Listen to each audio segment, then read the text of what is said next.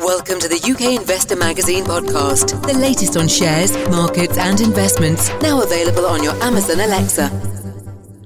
Hello and welcome to the UK Investor Magazine podcast, also available on your Amazon Alexa as a skill and also on Spotify. Today we're going to start things off with looking at the FTSE 100, quite an interesting move there again towards the downside.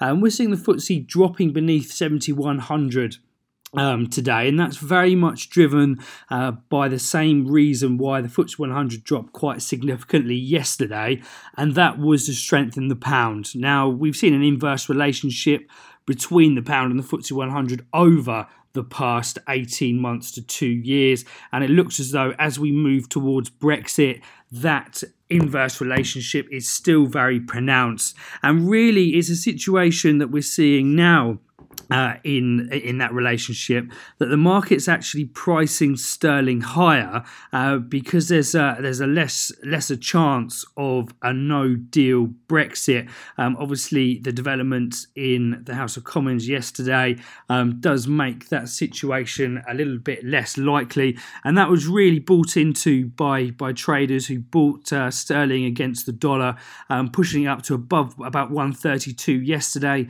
We saw the FTSE 100 shed about 60-70 points yesterday.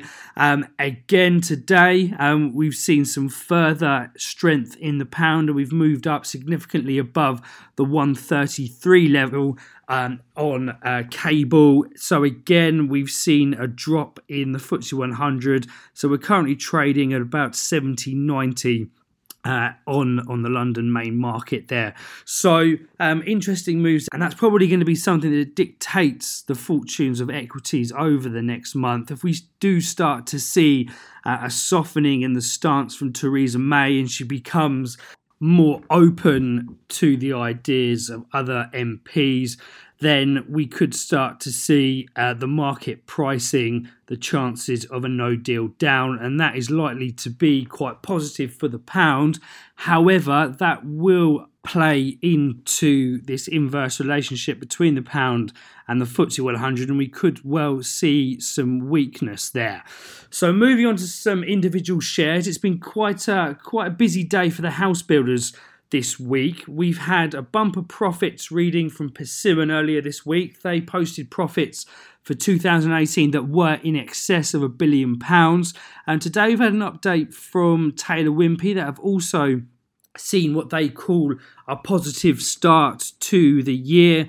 They have seen significant profit increases over the last year. Now, both of these companies have really been beneficiaries of the Help to Buy scheme. That has caused some controversies in some areas. However, we're looking at two companies that are benefiting from a government scheme that at the moment is set to go through to 2021.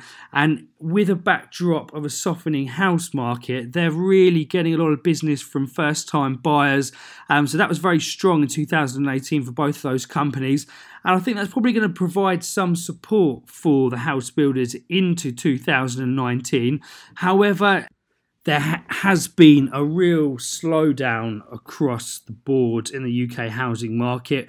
We're seeing mortgage applications falling. We're seeing the number of transactions falling.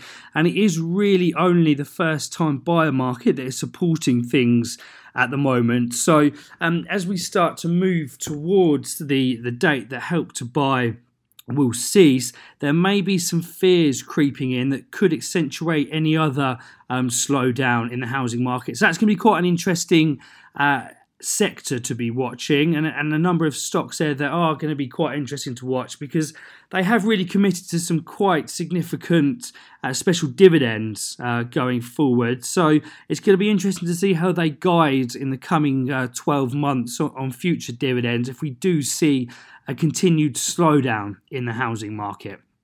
To finish things off today, I just want to draw everybody towards a new report that we've got out from our friends at Frederick and Oliver.